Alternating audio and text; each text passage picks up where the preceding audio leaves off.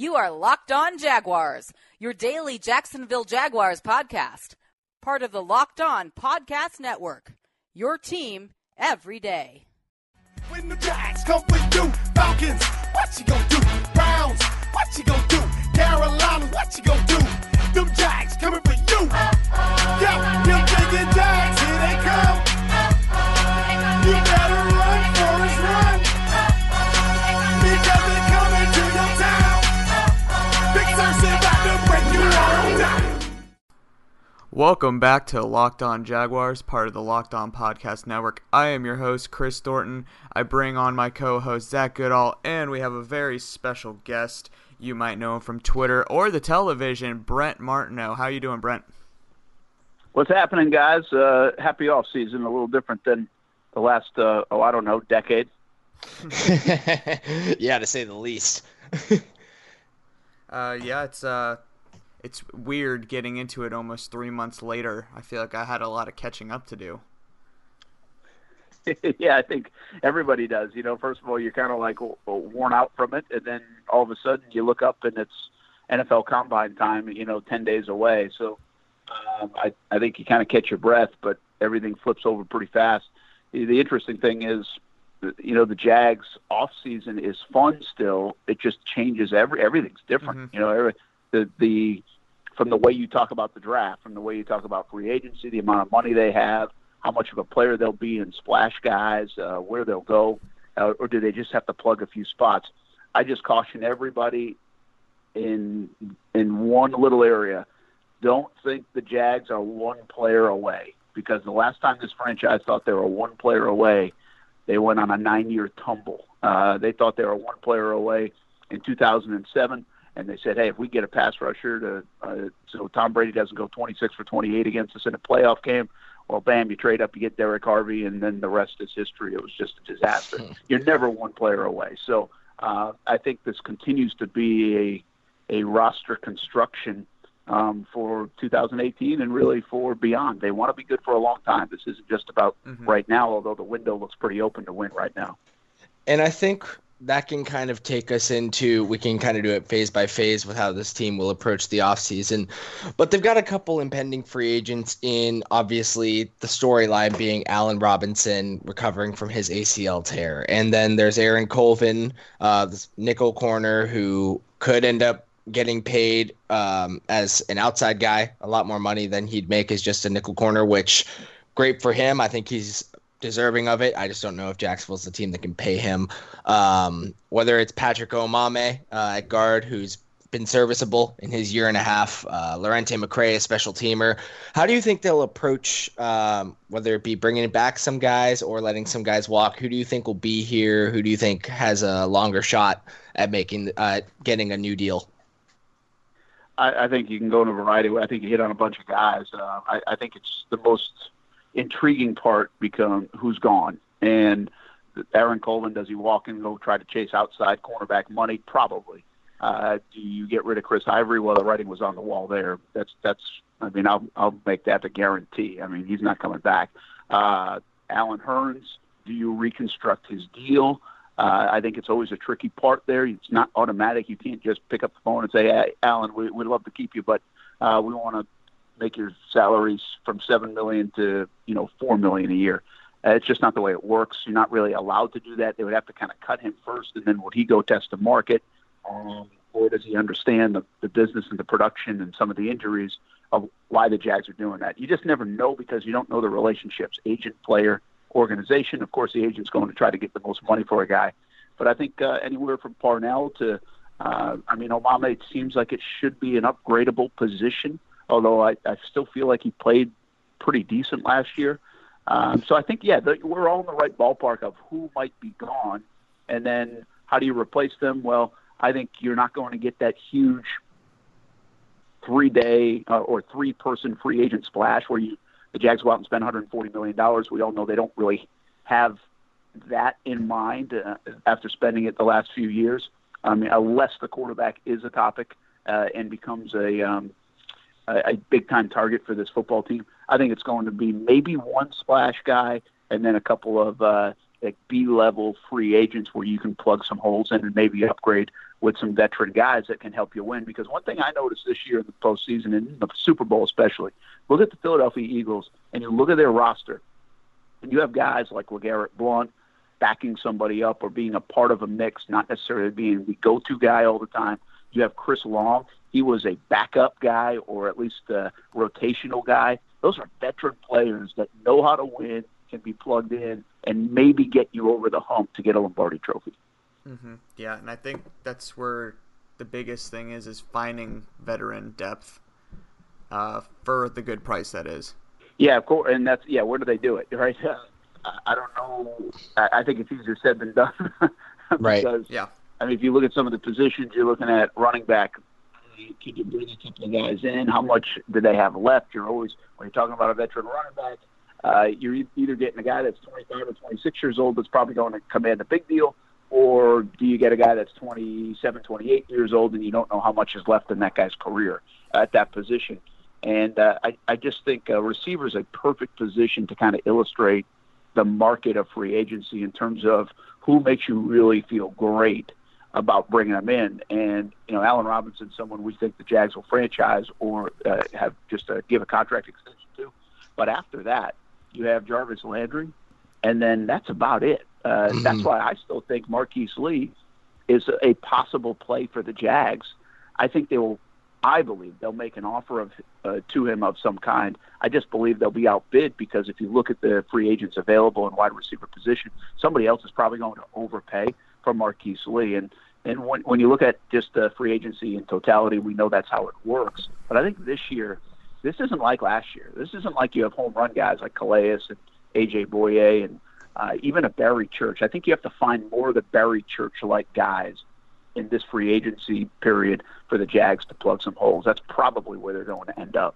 And that scenario that you brought up where you go after a guy that's 26 and you give him big bucks, or you kind of go after the older guy, the immediate scenario that popped into my head was the tight end position, and a guy like Trey Burton, who's been gaining a lot of interest since the Super Bowl run, and a guy that people might throw some money at because he is young and still has a lot of potential, but also some proven skill. Or do you maybe take a flyer on a guy with less money and go, and he's often injured, which is the big red flag, but a guy like Tyler Eifert, who, when healthy, can be a top 10 tight end, or, like I said, you're in that dilemma. Yeah, I think it's a fair point. First of all, I think they should try to get someone in free agency and the draft. But I think if you go with, and I also remember Michael Rivera, they still have, if they feel good about it. And although that wasn't a splash move last year, keep in mind a lot of the moves they made last year were pretty darn good. Mm-hmm. So maybe they see something more than a lot of people could expect out of that position. I get a little concerned at the tight end position because I think you need it. And you need weapons in that game, that part of the game. But I think rookie tight ends, if you look at the history of the game, really the recent history, they don't make a huge impact early on in their career. So that lends to a more of a veteran tight end. Maybe it is a Trey Burton. Maybe it is an Eifert. They might have to take a chance on someone like that. And it also just depends how they want to run their offense. I mean, do they want a guy that can do a little bit of both? Do they want just a move tight end? I would imagine a guy like Trey Burton really excites someone like Nathaniel Hackett because you can use him in a lot of different ways. So it is interesting. I can't imagine they get in a bidding war for a tight end out there. I just don't see it. Jimmy Graham's available as well. But it could be a position they try to pay a bit more of a premium to just because they don't have it. And it's not an easy position to find around the league. Everybody compares to Gronkowski. Jimmy Graham in his prime potentially, Gates, of course, but those guys are hard to find, and that's why there's not a ton of them all over the league, Right, definitely. And whether they be spending money on a tight end or not, there's someone that, as of today, a little bit of news shaking up the NFL about A.J. McCarron now set up to hit free agency. People are talking about, are the Jags going to go after Kirk? Are they looking to really upgrade the position at quarterback in free agency, if not the draft? Do you think there's any shot at A.J. McCarron being that type of guy? And just kind of give me your thoughts on him in general, not just Jaguars related. Yeah, I really don't get the Jags' interest in A.J. McCarron. I don't see that. You have to really be a Blake hater to think A.J. McCarron. A.J. McCarron's much of an upgrade, yeah. Yeah, I mean, that's. I mean, you really got to, or just be in love with A.J. McCarron, and I don't know what you're pinning that on if you are. Right. Listen, I think he could be good quarterback, but we don't know. He could be Matt Flynn, or he could be, just a great quarterback. It ends up having to sit out for those times, and they had made the investment to Andy Dalton. They almost went to him. They wanted to keep him. Somebody wanted to trade for him in the Cleveland Browns. I can't imagine a scenario where he ends up in Jacksonville. It doesn't make much sense to me. But I can see him. I think this is interesting now because, to me, he's the second best quarterback on the market. Kirk Cousins, of course, will demand the huge deal. But I think McCarron's going to get paid because, the Jets, Denver, Arizona, probably all looking for that veteran free agent quarterback. I think he's a good fit in a place like Arizona where you have Larry Fitzgerald coming back. You have some veteran pieces. If you want to make one more run at this next year or maybe even in another year, it's probably not worth bringing in a young quarterback that's going to take time to groom. I think Cleveland's fascinating because they already wanted him and were willing to trade a pick for him. And now you could go spend the money on him, which they have plenty of. And if you do that, you can sit Kaiser and kind of groom him because he wasn't ready to play. Or you could draft another quarterback in rounds 2 or 3 since they have so many picks. But on top of that, they could be primed to be in a position where I think they already have a couple of talented players. But with pick number 1 and 4 in the first round, you could really put some players around A.J. McCarron. So fascinating when it comes to Cleveland and their interest in a guy like McCarron. But there are going to be, I would say, 3 to 4 teams, probably 3 teams in the mix for A.J. McCarron, and that all depends on probably where Kirk Cousins lands first. And A.J. McCarron can thank his buddy Mike Glennon for this offseason because Glennon got paid from the Bears for basically being a backup for the years before, and now McCarron will probably likely get a deal like that, $16 to $18 million a year for probably 3 or 4 years. But I think you kind of hit it on the head there that these guys, there's suddenly you kind of look at it, there's another quarterback being added to the mix, and you could almost have 3 or 4 teams that a few months ago you knew were going to draft a quarterback. All of a sudden, if a guy like McCarron goes to the Browns, they might not take a quarterback early. If Kirk Cousins goes to the Vikings, or not even the Vikings, just maybe Denver. The Jets or the Broncos, Yeah. then that leaves a guy like Case Keenum. And the interesting thing is if Cousins somehow lands in Minnesota, you're likely possibly getting rid of Keenum, Bradford, and or Bridgewater. So you're just making the market more. It's free agency, I think, is going to be very big compared to last in determining probably the whole first round. Yeah, this whole quarterback market really could shake the entire draft up. It really could. I mean, you think about the puzzle pieces here. I mean, Cousins is obviously a known commodity, but A.J. McCarron is not. Sam Bradford can't stay healthy. Case Keenum, many people believe he's got a ceiling that he might have hit this past year. So you just have to say, okay, what are we willing to get for what we're going to pay? And it brings us all the way back to Blake Bortles. And I think the fascinating thing about Bortles is twofold. One, $19 million, which everybody's gasps at, is probably reasonable dollars for this position. Mm-hmm. Since you have control over his contract for a year and maybe 2 if you want to utilize the franchise tag. So, and the other part of it is the way Blake played the last couple of months, especially the way he played 2 years ago when he put up 35 touchdowns.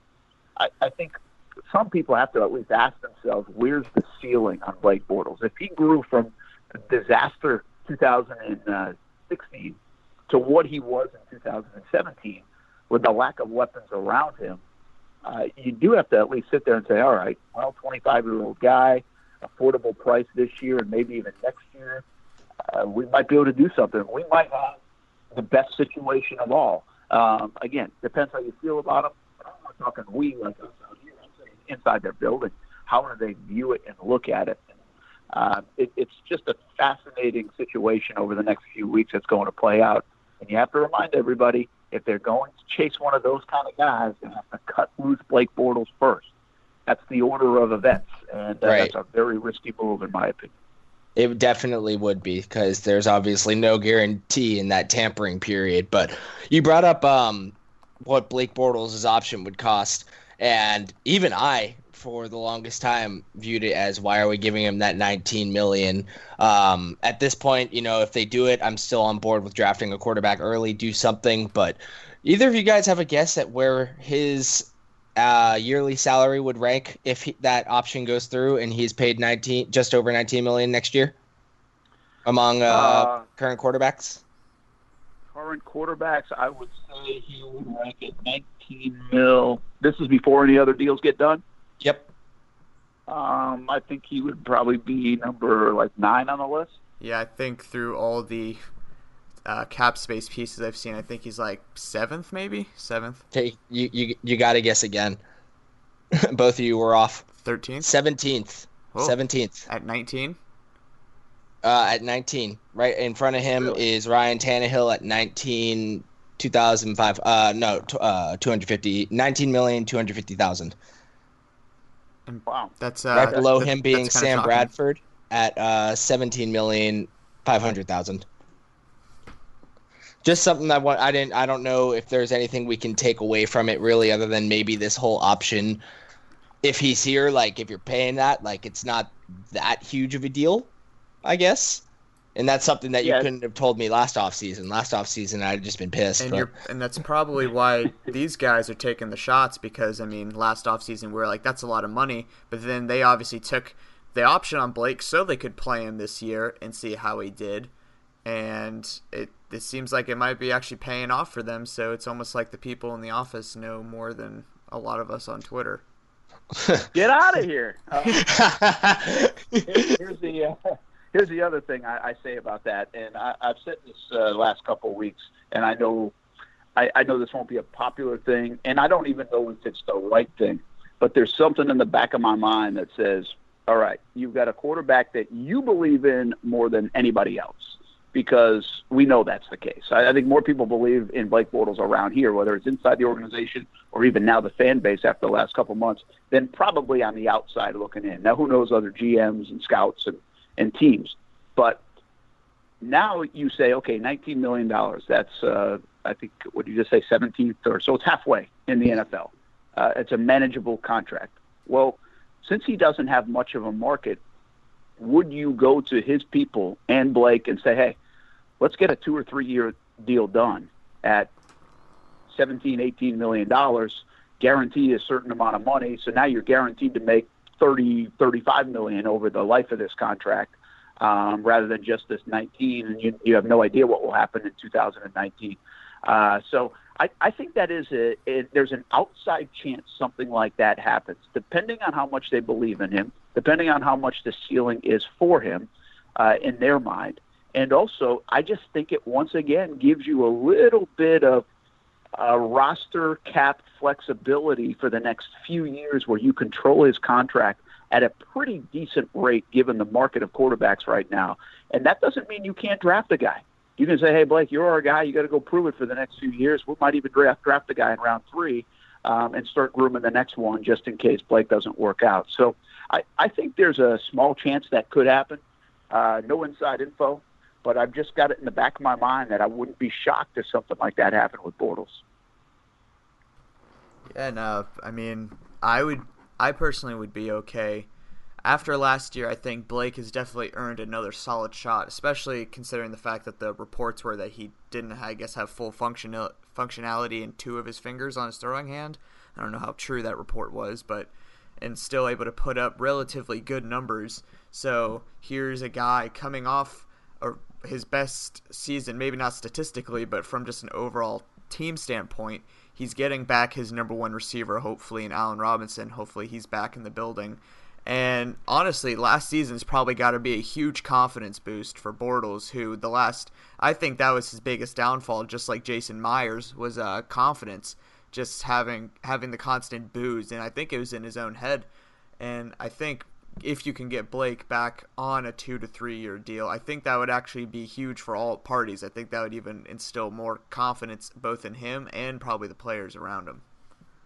Well, yeah, and the players around him is a big part of this. I mean, I've been trumpeting this for almost a year now. What he needed to do last August was win over the people in his locker room in the building, not really the people outside the building. He didn't care much about that. But when you don't have the confidence of the locker room, well, by November, really October, he kind of had that. And I think he does have that. And I think a lot of the guys, if you talk to him, they want him to kind of be the quarterback going forward. Now, again, I mean, listen, if Kirk Cousins came in, I don't think people would be like, we really want to play. You know, I mean, I think they'll ride with whoever they have. But it's just a different mindset with Blake. And my biggest curiosity is, did he last year in that offseason, which was such a make-or-break year for him, but did he learn how to be a pro? Did he mature a bit to the point where whatever it was, taking ownership of the football team, taking ownership of his game, taking ownership of being out in California and getting better, doing what's right for him to be the best he can be? If that's the way he now approaches every offseason, then I can't imagine the ceiling isn't higher for him, because all we talked about was fundamentals and can't say the football for an entire offseason and really the entire 2016. Well, I'm not sure how many times a person said fundamentals when it came to Blake Bortles most of 2017. Maybe that Bills game in the second quarter, people started talking about it again, but it wasn't that much of a topic, which he still has to probably work on it, but I bet he can even improve on it. And it's the one thing people really don't like to mention, just where is the ceiling for Bortles now that he might have found his stride here this last season? And I think that's a great question. I'm trying to think of kind of quarterback comparisons of what his ceiling might be. I think, honestly, if they want to get that ceiling higher, granted, you're going to want him to do it through his arm, but I think if this past season we kind of saw his legs get a little more integrated into the offense, which I think allowed him to kind of open up his own game. Because, I mean, we saw in the Bills game, you can maybe say that he won us that game with his legs to eventually get in and throw that 1-yard touchdown pass to Koyak. But I think just building the offense kind of more around that for Blake. Granted, you're gonna have your D.D. Westbrook hopefully all year, Allen Robinson hopefully back, maybe a rookie, another receiver if Hearns doesn't come back and Lee doesn't come back. And his ceiling, yeah, I think I agree. It's got to be higher than what people probably thought last or 2 off seasons ago. Because then you always had the garbage time stat argument and just those kind of compelling arguments around it. Well, I think it's just accuracy. I think that's it. I asked a ton of people at Super Bowl and other places about, all right, what is it? Are they holding back the playbook? Are they doing this or that? And that's not it. It doesn't seem like that's it. In fact, there's some talk that they held back some of the playbook really because of the offensive line at times and also because of the lack of weapons on the outside. So it's not Blake holding that back. Now, his accuracy, it's not as good as a lot of quarterbacks, or at least elite quarterbacks or upper echelon quarterbacks. I think that's fair. It's hard to defend, but it no doubt got better this year too. So that's the point. Can it continue to get better? And with better weapons, could it even, he even be a better quarterback? So there's a lot to digest and discuss and then kind of believe in. There's going to be some blind faith in all of this, I think, when it comes to the Jags, if it is Blake Bortles. But you know what? If you're throwing $150 million at Kirk Cousins, a guy that's 0-2 in the playoffs, and, he didn't have a ton of weapons either, there's blind faith in a $150 million contract too. So that's just the nature of the business and the sport. It's going to be really interesting to see what the Jags do. My guess is they end up with Blake and stay with Blake, and part of that is because it's just too darn risky to cut him and hope that you can win the Kirk Cousins sweepstakes. Yeah, definitely. Yeah. Oh, go ahead, Chris. No, I was just acknowledging. Oh, well, then anyone else really left on the roster? I guess did we go over Aaron Colvin? Aaron Colvin. My take on Colvin is that he's gonna. I don't know exactly what his market's going to end up being, because we know he wants to get paid like an outside, or at least you'd figure he wants to get paid like an outside guy. The word has been in the past he wants time outside and to play outside a bit, but I'm not sure if that's like upper tier money, which or he if did. that's like mid tier. He did some outside this year, a little bit, but like his primary role obviously being nickel. But so that makes it seem like it's going to be one of those situations where you say, well, go get your money. You've deserved it to me. I don't know if that if you guys feel the same way, but. Yeah, I think that's the way. If I was his agent, I'd probably be thinking about how much money he can make, and I think he would get paid pretty good money as a nickel corner. I think the Jags would maybe invest.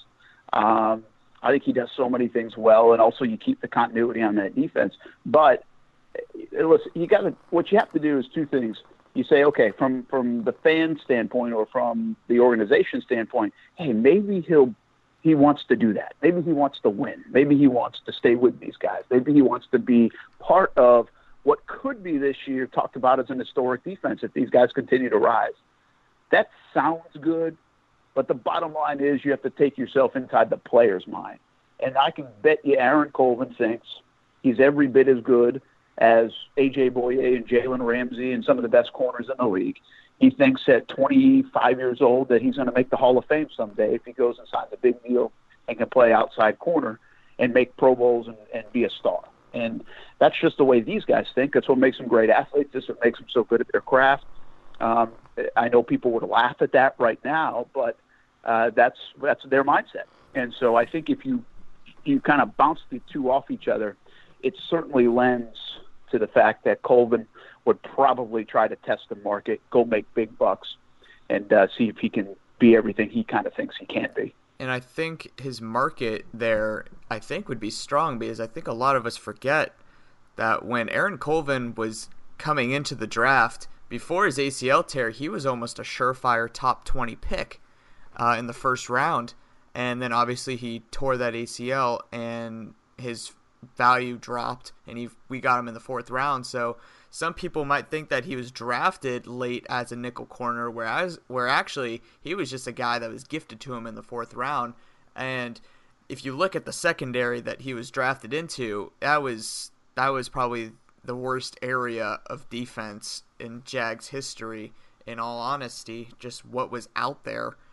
And I mean, you had guys like, I'm trying to remember their names, I'm not even going to try going into it, but Aaron Colvin was really the only competent cornerback on that roster, and that's how he managed to stay this long and eventually find a mold in between two all-pro corners as a nickel. But I think his market will be there, and I think a team will be willing to pay. Maybe a team like the 49ers who have loads of cap, or maybe even if the Browns or somebody wanted to take a run at him.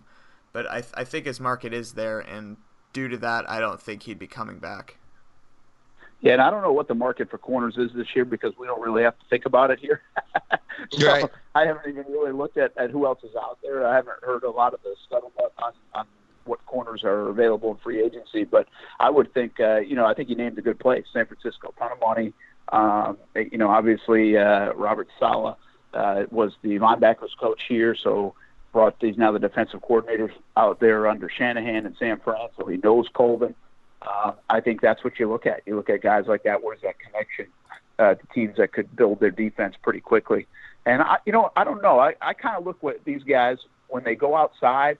I feel I've got Devon House stuck in my mind. And you know what? House had some moments. He wasn't terrible, but then kind of got in the doghouse and didn't play as well. And you had these young guys coming in, a guy like Ramsey. So but I kind of feel like that could happen to Colvin too. But you know what? By that time, he got paid a lot of money, and they gave it a whirl, and he probably will always have a place, even if that didn't work out as a nickel in somebody's defense. So it'll be interesting to follow Colvin if he does leave and see how good he really is and can be on the outside. Yeah, I mean, I would say, going off the top of my mind, Colvin's he's probably top 5 corners that are going to be hitting free agency if he does hitting the market. So, well, like I said, we'll see if people want to pay him as a nickel or if they want to take a chance and pay him as an outside guy. And I think, just kind of speculating, I think we can say that Chad Henne's probably done here in Jacksonville. Do you think there's really any remote chance that he somehow gets another extension and stays with the Jaguars? Yeah, I don't think so. I don't think so. But here's why I'm kind of hesitating a little bit. One, I don't think so because yes, his contract's up. He's another guy. He thought he had a chance here this past year in training camp, and that didn't work out. And he actually had a good camp by a lot of people's accounts, depending on whose eyes are watching and who's talking. So he probably still feels like he can give this thing a go as a starter somewhere, or could at least end up in a situation where he could compete. So my guess is he'll even want to go. Mm-hmm. But, boy, it's tough not to just think about the Nick Foles situation. You know, a place where Foles was comfortable and Foles had to come in and take over for an injured Wentz and lead the team. I still have maintained, and I get laughed at a lot for this, but I've always said I think Chad Henne could be a guy that if he had to go fill in for a month, I think he can go 2-2 on a team and 3-1 on a team. I mean, I think he can do that. Now, would I trust him with my offense for an entire year and want to build around him? I don't think so. But, you know, and he probably feels that way. He's only 29 years old, 30 years old. So he's kind of in that mold where if he gets in the right spot and he had a chance, he might be able to do well if he's got a good team around him, much like Foles in Philly this year. I'm not telling you that Chad Henne's going to be a Super Bowl winning quarterback someday, but it crosses my mind, especially with what's happened with the Foles thing, that he could still have some of his best days ahead of him, even though he was never able to win the starting job. The flip side of that is I think it's fascinating would they explore the idea of bringing a guy like Teddy Bridgewater in, depending on the money. The risk is big, but if you're bringing Blake back, that's some serious competition. Also, if it's a disaster with Blake, people or you could feel good about a guy like Bridgewater. It just depends what the risk and reward is for me there, but it's a fascinating situation where Bridgewater will end up if he doesn't stay in Minnesota. And then I think what's happening, I pretty much will guarantee they take a quarterback in this draft. I just don't know where. I've got a peg as a fourth-round quarterback is what I think they're going to do. So even if Henne were to come back, I don't think it's a guarantee he would be here in September, because I think that fourth-round quarterback and Blake could be the two guys as you enter the season. So a bunch of different options at the QB spot, some intriguing ones for the Jags when it comes to the draft, and maybe even a guy like Bridgewater. My only fear with Bridgewater, if it's Blake and Teddy as the only two guys in that quarterback room, is that it seems like the entire position becomes a question mark for a lot of money. And that's where your point about him on the money becomes obviously a concern. Now, Blake's contract in a vacuum, looking at it, where, like I pointed out before, being the 17th, like that's a lot better than I gave it credit for. But if we still don't completely know what he is yet, even though he is coming off a much more improved year, as we haven't seen it as a consistent factor, I don't know if I'd have him at his contract plus what Teddy could possibly ask for at his contract when he's thrown, I don't know how many throws in a game. Like, did he only have that one that was an interception? I think at this point this year, I'm not sure. If he were cheap, sure, because I knew I liked him when he came out, and I think a lot of Jaguars fans actually liked him when he came out. So it'll be interesting to see what happens with Teddy alone, and I really hope that everything works out for him well and that he's recovered 100%. Yeah, he'll be an interesting watch in this whole free agent deal, no doubt, because it's got to be a risk-reward contract. Somebody's got to craft that contract with him to be like, all right, if this thing doesn't go well, we can't be on the hook for a ton of money. Exactly. But I agree with you. I mean, some people are looking for quarterbacks. So, there's a good handful of teams that would like guys with experience, and maybe Bridgewater on a flyer goes to New York, or again, a team that has a ton of money could take a chance, but builds a contract the way that's also favorable, and they still draft a quarterback again. So that's what we always got to remember, I think, in all these discussions is this isn't just the Jags and everybody else that's available. You have 31 other teams with situations. And really what I think the situation has changed, guys, because the Jags are no longer front and center in the driver's seat when it comes to this part of the offseason. They don't have the most money. They don't have the most ammunition in March. Now, do they still have ways to do it? Absolutely. But they are not in the position San Francisco, Cleveland, New York is in when it comes to dollars. And even a team in their own division, by the way, a team like Indianapolis. Indianapolis has a ton of money. They're way under the cap. So I think we always have to remember that part of it. This isn't so, oh, the Jags want them, go get them. It kind of has been that way the last few years. Right. The money they've thrown at people, but I don't think it's going to be that way anymore. And go ahead. I've just got one kind of final thing. Let's assume that Blake is the guy, and they don't go after a free agent this offseason at quarterback. Kind of looking at it in a vacuum, I don't know if you've done a lot in terms of watching any prospects film or anything, but more positional wise, what would be the ideal first round pick to you? Say the Jaguars are at 29 and Blake is the quarterback. Well, I think if Blake's quarterback and they're at 29 still, Allen Robinson is franchised or extended. I think we have to assume that, right? That the Jags are bringing him back. You have Fournette in the backfield, so you have a hole as a number 2 running back, which you'll fill at some point, whether it's moderate free agency or a mid-round of the draft or whatever you think. So then the question becomes this. They're picking one of 4 positions. They're picking quarterback, which I think there's about a 10 to 15% chance they do that at 29. It's probably even more like 10 or maybe less for me. Mm-hmm. Then they have offensive line in some capacity. I think there could be as many as 2 new offensive linemen for the Jags this year, tight end and wide receiver. I think from the more and more I talk about this, the more and more I think about it. I believe they need a tight end, but I don't believe that tight end can be very impactful for you in year 1. And I want an impactful guy at 29. So I'm probably leaning toward wide receiver or some part of the offensive line because the offensive line class is really good this year. It really is. A lot of these mock drafts where you've got 7 offensive linemen going in the first round. I mean, that's crazy. That's really good, especially guards and centers. They don't usually go that high, but there's a lot of good offensive linemen. So if this is a strong class for offensive line, I think the Jags should try to strengthen that interior.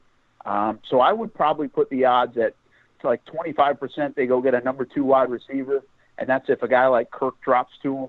25% they go get an offensive lineman. I got to be careful with my math here. It's actually probably more like 35 and 35. And then I think tight end is the next on the odds list for me, and then smaller on the odds list is going to be the QB. So those are the 4 spots. I agree. And I Which think one do you want him to get out of the 3? Which I would probably say I'd love to see a guy just because it's more sexy to see a guy like Kirk or someone like that fall to them, and then you could put him as a number 2 wide receiver. Mm-hmm. That Christian that's Kirk? Probably what I would say. Say it again. Is that Christian Kirk, the I think Texas Christian A&M Kirk, guy? Yeah. So someone like that. I saw him mocked to the Jags the other day. I can't remember who by, but he's been a pretty solid mock kind of option for outside analysts. I am very much a Will Hernandez fan, the guard out of UTEP, the 6'2", 340 guy. For a 340-pound guy, that dude can move, and he is powerful. I feel like if you put him in between Cam Robinson and Brandon Linder, I don't think you have any struggles for the next several years going to that left side at all. Well, First of all, I love your analysis, but you're spending way too much time in the film room if you get that excited over a guard. I normally don't dive into the offensive line work, but Chris was at the Senior Bowl, and he was the guy that everyone was watching because everyone was shocked at how well a guy at his size was moving. But he's a fun guard. And I honestly don't think Hernandez makes it to 29 at this point. I don't think he gets past a team like Seattle that has just like 0 O-line.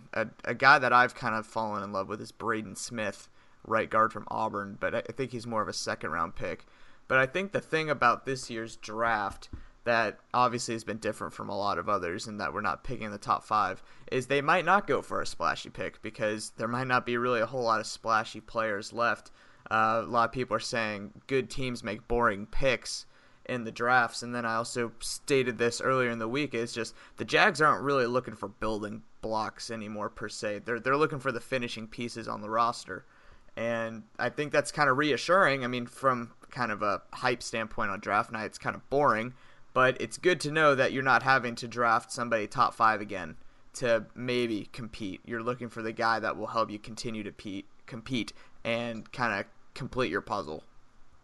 Yeah, I think that's the cool part of it, right? That's what's changing. I will say this: I think this organization in the last few years, under Dave Caldwell and now under Coughlin as well, they've done a pretty good job of identifying the offensive linemen and getting pretty good value for them. I mean, you look at Cam Robinson getting in the early second round, looking at Brandon Linder trading up to get him in the third round. And you know, I don't know how people feel about A.J. Cann, but I think they've at least gotten some play out of him and some good play out of him, and better than probably some people want to give him credit for at times. So they've done all right in the early rounds of the draft with the offensive linemen. I think they have an eye for it, and I would trust them if they took a guard or a tackle of some kind in the draft late and say, this must be a good finishing piece to make that line a lot better. Mm-hmm. And then just kind of diving into a kind of different realm. Earlier this week, the Jags announced that the tarps are off, concessions are lower, and that ticket prices are actually up. But at the same time announced that compared to last year, they had around 700 season ticket deposits, where now, as of, I guess, Tuesday, they had 5,000. So the hype, I guess, is growing again in Jacksonville, and just kind of wanted to get your take on that. Well, I think it's the best thing that's happened in my decade that I've been here now. I think that's, you know, the run that they just went on. You know, we saw it from TV ratings to just the buzz in the city, and you know, you guys came out to the show at Mellow Mushroom. It's really, that's what it's all about, and that's what it should be. That's what sports is, community-wise, and especially in a place like Jacksonville. It's kind of a big place, but almost feels small town a bunch, and rallies around the one pro team in the major sports, and I just think that's the coolest part for me. And I think we're starting to see it. I think they're starting to see the benefits of it. I have no problem with the ticket prices going up. I think it's cool the tarps are coming off because it ends that storyline nationally, even though those national folks can be as uneducated as, you know, you name it. Sometimes Shots. when it comes to that stuff. Yeah, they get very lazy when it comes to that, I think. And I think it will at least put to rest some of those storylines. And now you're just talking, hey, is this a good football team? Are they the team to beat? Are they one of the teams to contend? And then you fill up that stadium. I mean, the stadium is going to be more filled up for these games this next year in totality than we've seen in, I guess you could say, since 2007, but it may even go back earlier than that. To relive Buffalo, relive Seattle, Houston to a degree, and now get some of those games in prime time, I think it's awesome. I think the people that didn't go to Buffalo games especially were like, man, I wish I had gone to that game. Or, man, I wish I had season tickets so I could have got a ticket, because they were really hard to get. And I think that's how it works. You win, and the people come. And I think guys like Mark Lamping, who have done a fantastic job over the handful of years without a winning product, now gets to reap some of the benefits of that. And listen, organizationally, people are complaining about the 10% upgrade or increase in tickets. That's business. I mean, that happens. We're in a pretty good economy right now. Their tickets have been as low as anybody's in professional sports. And they needed to find a time where they could raise them. The team obviously finally performed. And now you've got a fantastic schedule. And some of those games will probably be in prime time at home. So perfect timing for everything. This is it. Everything is working out perfectly. The next thing they need to do is hurry up and build the shipyards, build the J-Lot, build whatever you're going to build. So now we downtown can get the benefits of what seems to be a very good time to be alive if you're a Jaguars fan. Yeah, definitely. With the season... Go ahead. Oh, go ahead. Someone told me the other day they would consider it fair for one win equals 1% increase in the cost of a season ticket. That actually ended up being just about on the dot at a 10.9% increase with 10 wins. So, and I think that's exactly how it needs to be looked at. Like, this is winning football. The Jaguars last year, even when they were at 1.6-3, or it might have even been when they got to 7-3, they still had the cheapest average ticket price in the entire NFL. They were considered to be the best steal. So, I mean, this is winning football for you. Just to guys to give you a little bit of an idea out of the Super Bowl, and we knew, I don't know how close you follow this, but obviously the Buffalo ticket was very hard to get. A lot of that Buffalo fans were interested too, so it drove the price up. Pittsburgh ticket was actually easy to get. It was in Pittsburgh, and it was not hard, and it was pretty cheap. Shame on the Pittsburgh fans for that. The New England ticket was very pricey, and they got 15 years of winning, and they got Tom Brady and best all time. That they have probably a waiting list for tickets, but that ticket was expensive. The folks out in Minneapolis said the ticket for the Super Bowl between the Patriots and Eagles was just an okay price point. They said if the Jags would have been out there, it would have overperformed the Patriots. Some of that being the newness, of course. But if a Jags-Eagles Super Bowl would have raised the ticket prices, I mean, just think about that for a moment, where this organization has been. The fact that a Jags playing in a football game would have been a pricier ticket than the Patriots playing in a football game. And I understand the circumstances, but it just shows you how far they've come and maybe just how good of a ticket this could be in 2018 for the Jags. But hey, they're moving to London by 2021, right? 2022, probably. Something like that. But I think that'll just about do it for us here at Locked On Jaguars, unless anybody else has some closing mentions they would like to air. I think that pretty much wrapped it up. Brent, thanks so much for coming on. You got it, guys. Anytime, and good luck with it. We'll talk to you guys soon.